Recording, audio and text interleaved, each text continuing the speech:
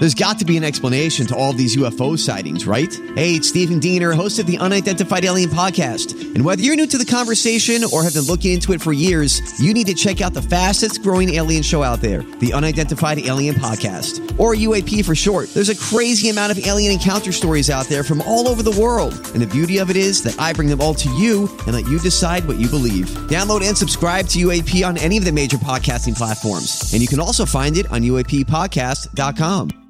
Hi, everybody. This is Adriana Trajani. I'm the host of You Are What You Read. I have the privilege of interviewing luminaries of our times about the books that shaped them from childhood until now. We get everybody from Sarah Jessica Parker to Kristen Hanna, Mitch Albom, Susie Essman, Craig Ferguson, Rainn Wilson, Amor Tolls, you name it, they come, they share. New episodes of You Are What You Read drop every Tuesday on Apple, Spotify, or any major streaming platform wherever you listen to your podcasts. Give me the update. This is a My Talk Dirt Alert update. A quick look at what's happening in entertainment. Dirt. We want the dirt. On My Talk.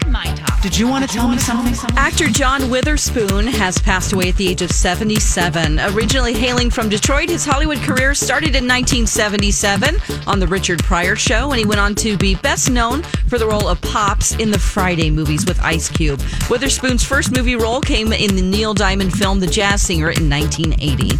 Alex Trebek is using his fame to inform people about pancreatic cancer.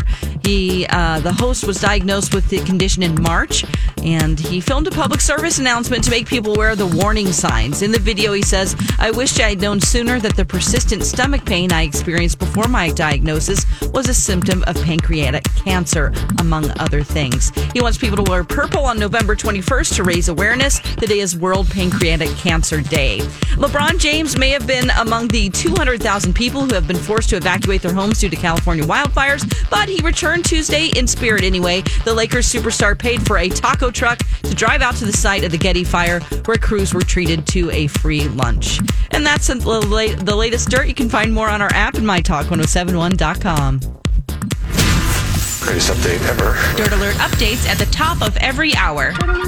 Plus, get extended Dirt Alerts at 8:20, 12:20, and 5:20. Keep me updated.